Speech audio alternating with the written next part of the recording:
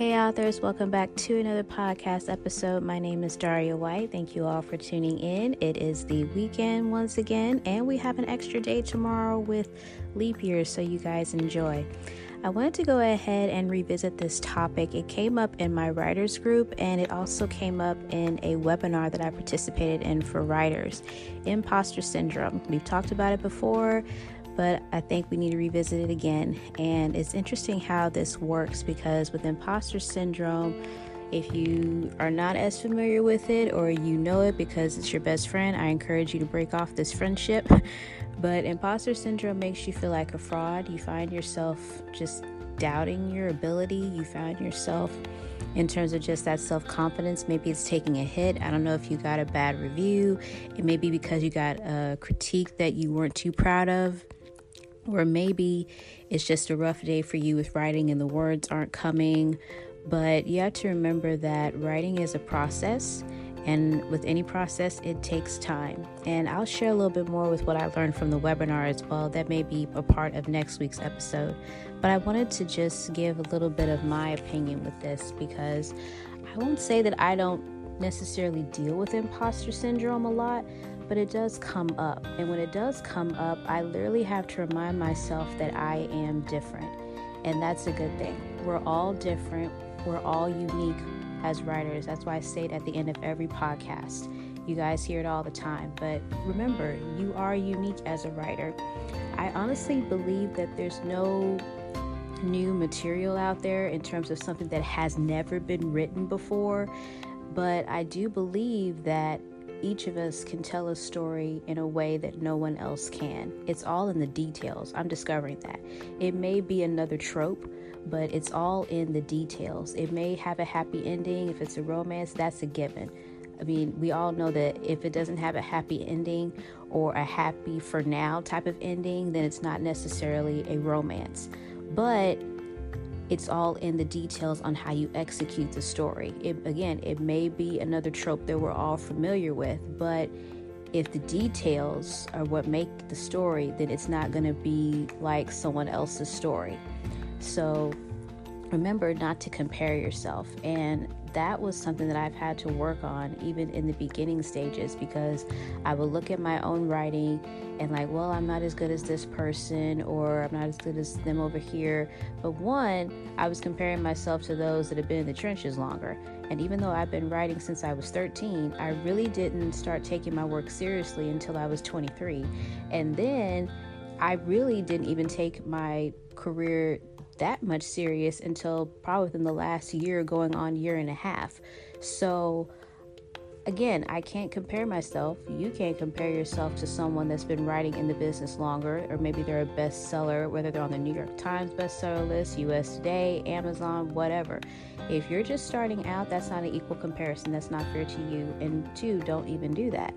Secondly, if you know someone that maybe isn't a bestseller yet, but they have more experience with their writing, maybe they have been writing longer, or maybe they just have a knack for it. Some of us are just naturals at this, while some of us have had to learn this. And you'd be surprised at how a lot of us are self-taught. Some of us did go to school for writing. We may have a master's in it, in terms of creative writing, but a lot of us are self-taught, and I'm impressed with some of the stories that are being written by self-taught writers. And honestly, I am self-taught. My degree is not in writing. My degree is in healthcare management. So the fact that I've even taken a chance on this is remarkable.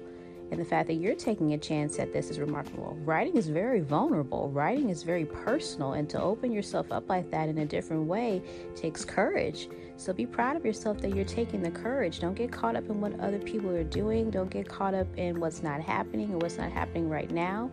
It may take a while. Perfect example. Even though I just released my latest novella, Christmas Connection, I wanted to release that last year.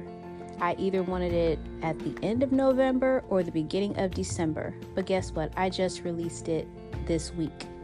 I thought, well, it's not necessarily a Valentine's Day story. Technically, it's a Christmas story, but I at least released it before winter was over officially. Winter is not officially over. So I figured, well, it'll fit somewhere in here. But what I'm discovering is that people just love a good story. Some people are more seasonal readers. That's fine. But I'm that type of person that I just love a good story. It doesn't necessarily have to be Christmas for me to read a Christmas story. It doesn't necessarily have to be Valentine's Day for me to read a Valentine's Day story, or a summer story for me to read. I mean, it doesn't matter to me. So I know I'm not the only person out there that's like that. But even though it didn't happen the way I thought it would, the story actually turned out a lot better because I didn't rush it and I took my time with it. And now that it's finished, I'm proud of it. Like, whoa, like this is nothing compared to what I thought it would be. Plus, it's turned into a series. Had I rushed it, it probably never would have developed the way that it did. And I was able to really just take my time with it. And my characters, to be honest, were the ones that were really hard to crack, especially my leading lady. She was one of my, I don't know what it was. She was just hard to crack in terms of what does she want?